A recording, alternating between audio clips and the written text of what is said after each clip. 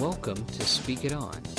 This program is designed for the edification and entertainment of the listeners and not designed to be representative of a church, nonprofit organization, or denomination. Opinions expressed are solely those of the host. Hey, welcome back.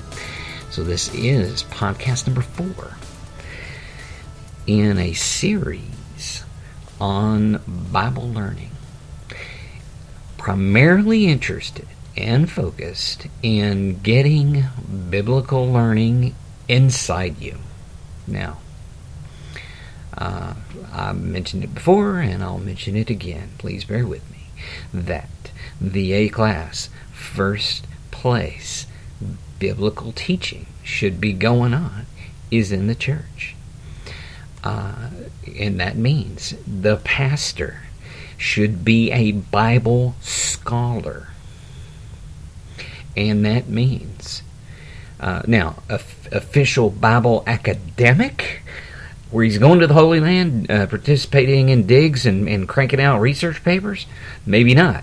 But he needs to be, and I'll say it again, at least in the top 5 to 10 smartest people in the auditorium concerning Bible when he takes the pulpit. And if he's not, he ought to want to be. Or she, ought to want to be. Now here's the thing. Getting back to another place is the Sunday school teacher. The Sunday school teacher or group Bible facilitator. There's all kinds of different, different situations, different titles and all that fun stuff that go with that. But they ought to know, even if the leader of a Bible group is what I just mentioned, a facilitator. In fact, there are some Bible groups where it's not a lecture type situation, where the teacher or the facilitator or whatever you want to call that person, the lead person, lectures to the group. And then goes back and forth, kind of semi-lecture style, ask questions and stuff like that. Sometimes it's a situation where they just start a thought process off, and they roll it around the room, and then they say, okay, well, our Sunday school curriculum says, or our group study curriculum says this. And I'm not saying that's necessarily a bad thing, but they still should be gifted by God as a teacher. And a teacher, someone that God has made a teacher, is noticeable. Why is that? It's not that that person's got a bloomin' PhD. That's not the thing. That person should be gifted by the Holy Spirit with a passion for the Word and to get the Word into other people. And that is really, and when I say passion, it just bugs them horribly if it doesn't happen. Okay? So that is the motivation of a Bible teacher. Facilitator, instructor, whatever. Now, getting back to this particular podcast is part 2 of the second phase. Okay, so the first phase was 2 podcasts, and they had to do with self-study. Okay, which basically, I'm going to do it on my own. Not a problem. This particular series is 2 podcasts on, okay, I want to use someone else's plan. I want to use somebody else's idea, or I'm gonna look into other possibilities. So, And by that I mean, if you're doing self-study, you kind of have to figure out all on your own to okay, now what do I need to start with first, or what should I look at first, or am I just going to start in Genesis, work my way through, or how am I going to do that? So you kind of have to figure all that out and kind of find your own plan. If you're using somebody else's plan, for example, a Bible school, all right, then that's a little different. Now, when you're getting into a situation where you're using somebody else's plan, you can use, there are Bible study fellowships that have, systematic ways of studying the Bible. There are also Bible schools, and there are Bible seminaries, and so forth. Now, in a lot of these situations, it kind of depends on how much you want to spend. Now, this is a real touchy subject. The reason I say that is because I'm just going to come out and say it. Some Bible schools are blooming expensive. I mean, they are really expensive. They are just as expensive as a full-blown university class, some of these guys. And I don't know if the quality of what you get is equal. That depends on the program. However,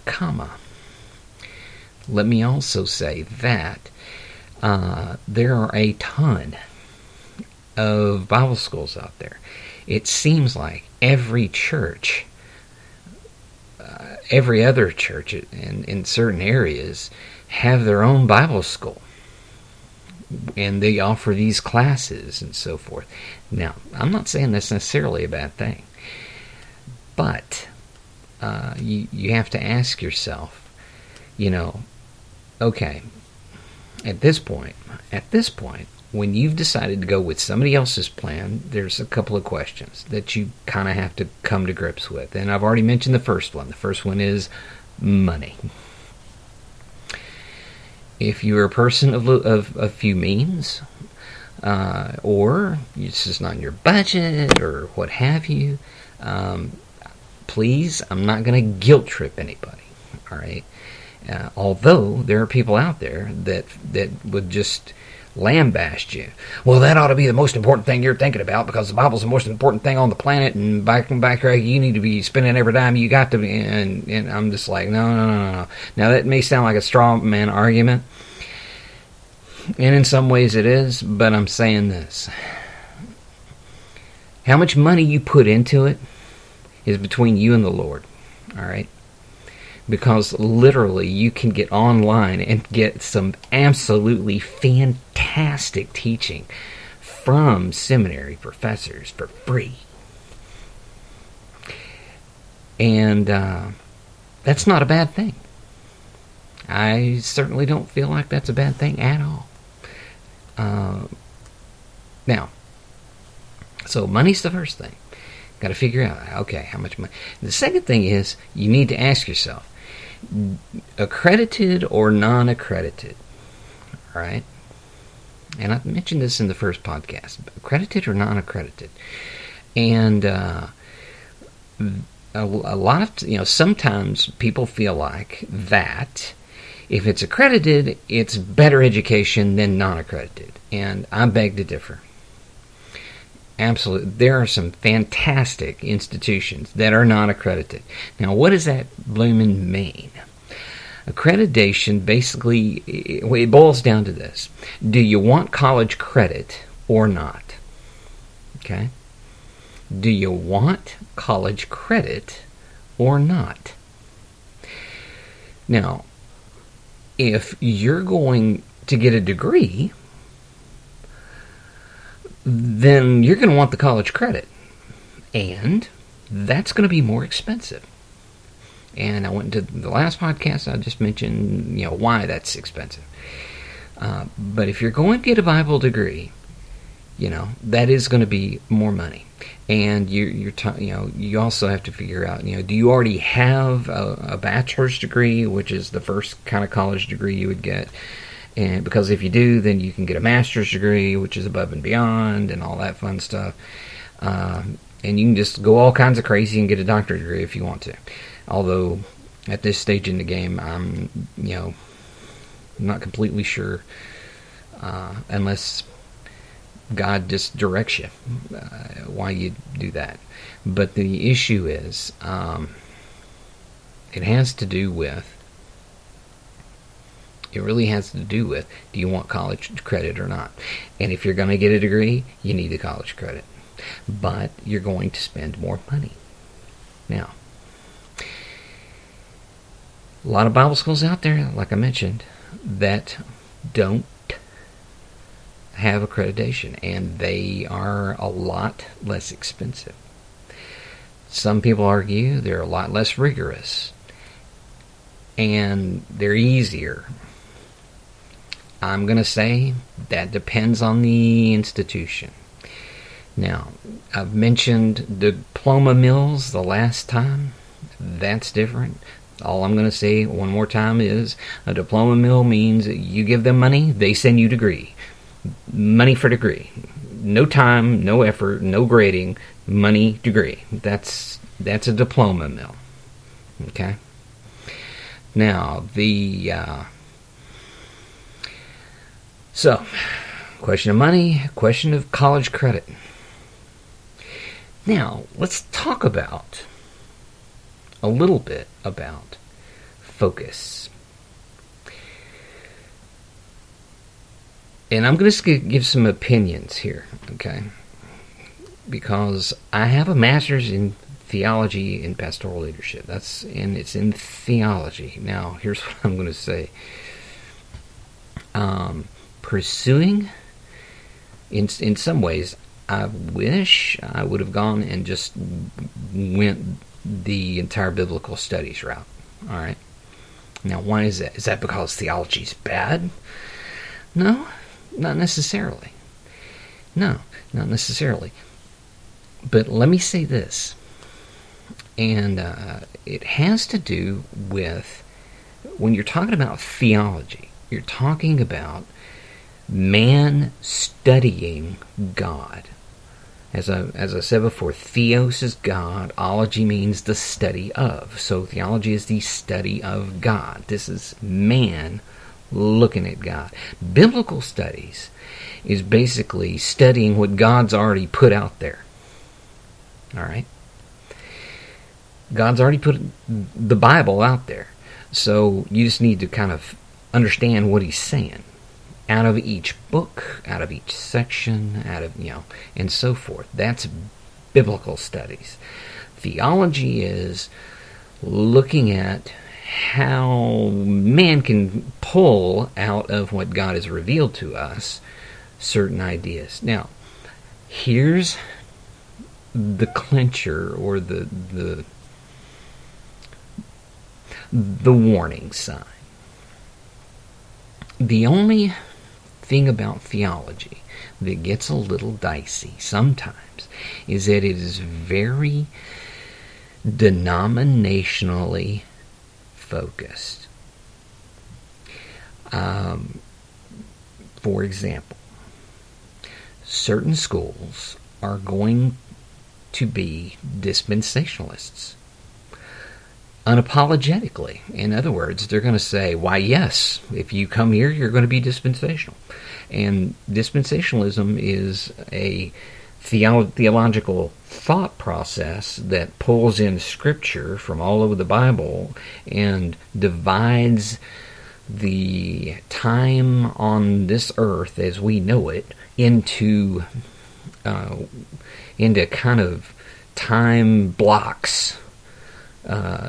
And each block is called a dispensation, and in each dispensation, God deals with man differently. Okay, that's the theological idea.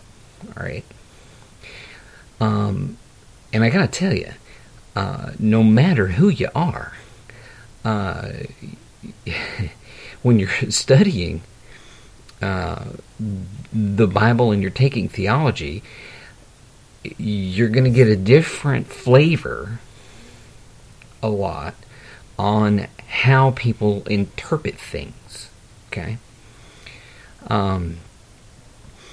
Theology has stuff like eschatology, the study of end times, Christology, the study of Christ, soteriology, the study of salvation, eschatology, the study of the church. So there's different blocks in there. And we've had thousands of years to do it. And there's a lot of stuff. Okay? Again, not necessarily saying that's a bad thing to do. I'm just saying that Catholics are going to look at that differently than Methodists, than Lutherans, than Episcopals, than Baptists, than Southern Baptists, than Northern Baptists, than... I mean, I could just keep going. We have, in the U.S., 2,000 plus, and probably more than that, different denominations running around. And everybody's got a different thought process. So when you're talking about taking theological classes, evangelicals look at things differently than non-evangelical. So, keeping it as simple and as direct as possible, and understanding that if you're following someone else's plan, they are going to look at things from a certain perspective. There's the theology of the New Testament, the theology of the Old Testament, okay? So that's why I really emphasize, number one, studying biblical studies first. And biblical studies is the Bible itself. Getting into the Word itself. Studying that first. Knowing what the books are, what kind of literature, what kind of writing, what kind of, everything about the books of the Bible that you can possibly know about the books. Because that's what God has pulled in for us. Also, just the collection and the story of the Bible itself, how it came to be. This is going to sound silly, but it's nothing less than miraculous.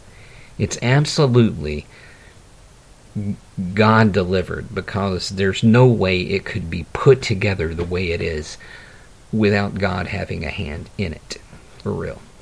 So, biblical studies first. Now, I'm going to say and recommend at least trying to study the biblical languages. Why? Why would you want to study Greek and Hebrew? My word, they're ancient languages. Nobody talks Koine Greek anymore.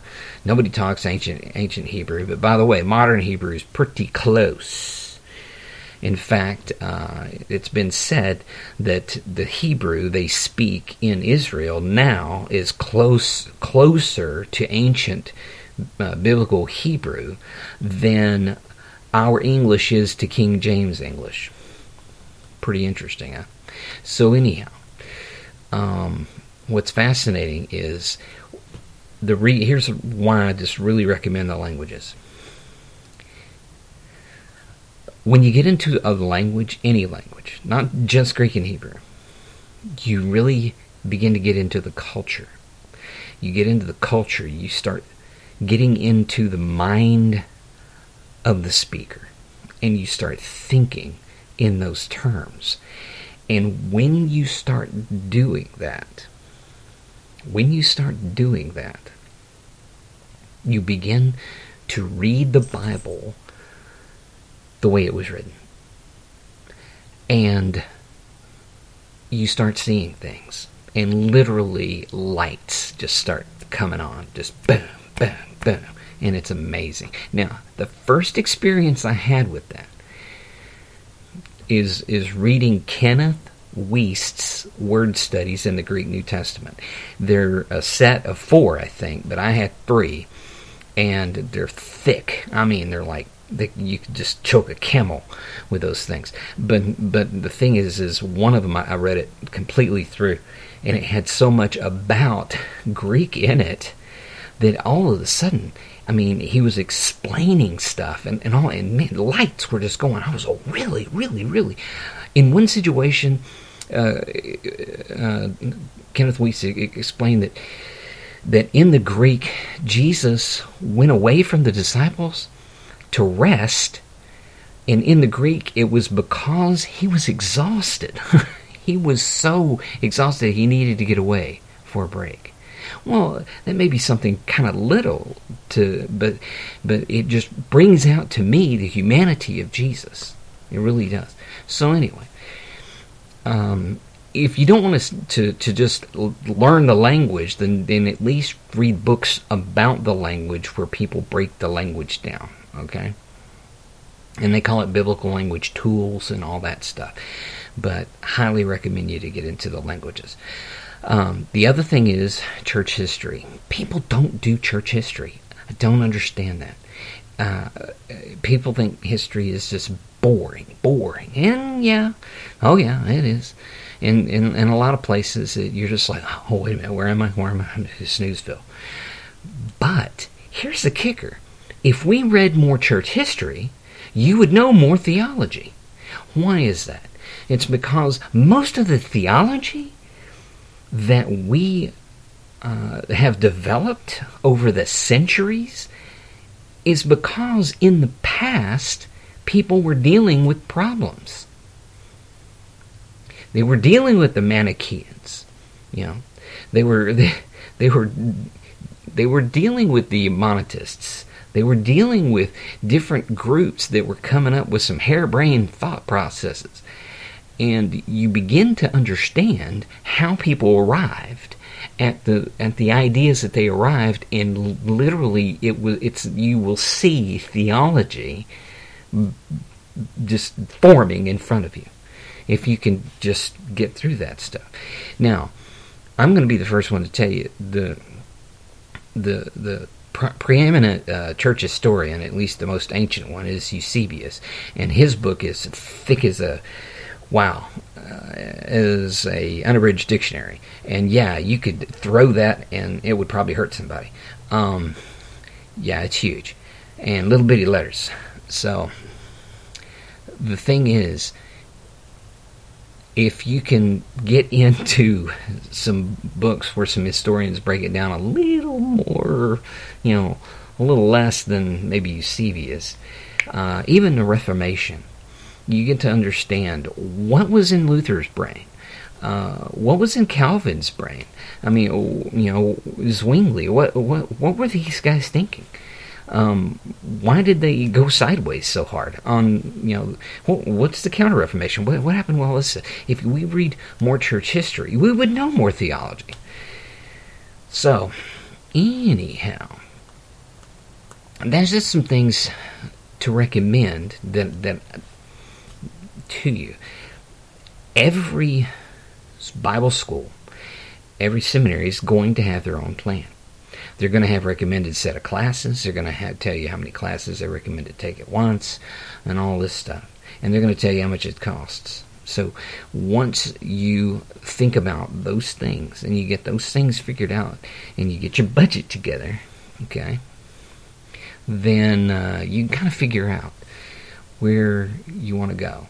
Now, once again, I'm going to say this because this is the end of the phase 2 of Bible learning, and this is where, okay, I'm thinking of Bible school or Bible training in a kind of formal, semi-formal format. But if you're thinking about being a professional minister, all right, you're going to want to attach yourself to a seminary. And that means either going to the seminary, polishing that chair with your behind, or doing it online, or a combination of the two. Again, the reason is those connections that you make in that school may be the connection that gets you your next position. That happens more often than people even think or want to admit. They think somehow this biblical newsletter drops out of heaven with a job in it. Or believe me, can it happen that way? I believe in miracles, but I want to say this. More often than not, God works through people. And you're going to meet some people there. So anyway, I want to encourage you to get that Bible learning. If you're not getting some at church, find out why. If your church just is not feeding the flock, that's what Jesus asked Peter to do, feed my sheep. Well, if we're not doing that, maybe you need to think about finding a church that will. So, with that thought in mind, I want to encourage you, and I want to encourage you to keep it on. Thank you for listening to this edition of Speak It On. And as always, don't be afraid to speak the word in boldness and truth. And may God bless all of your efforts.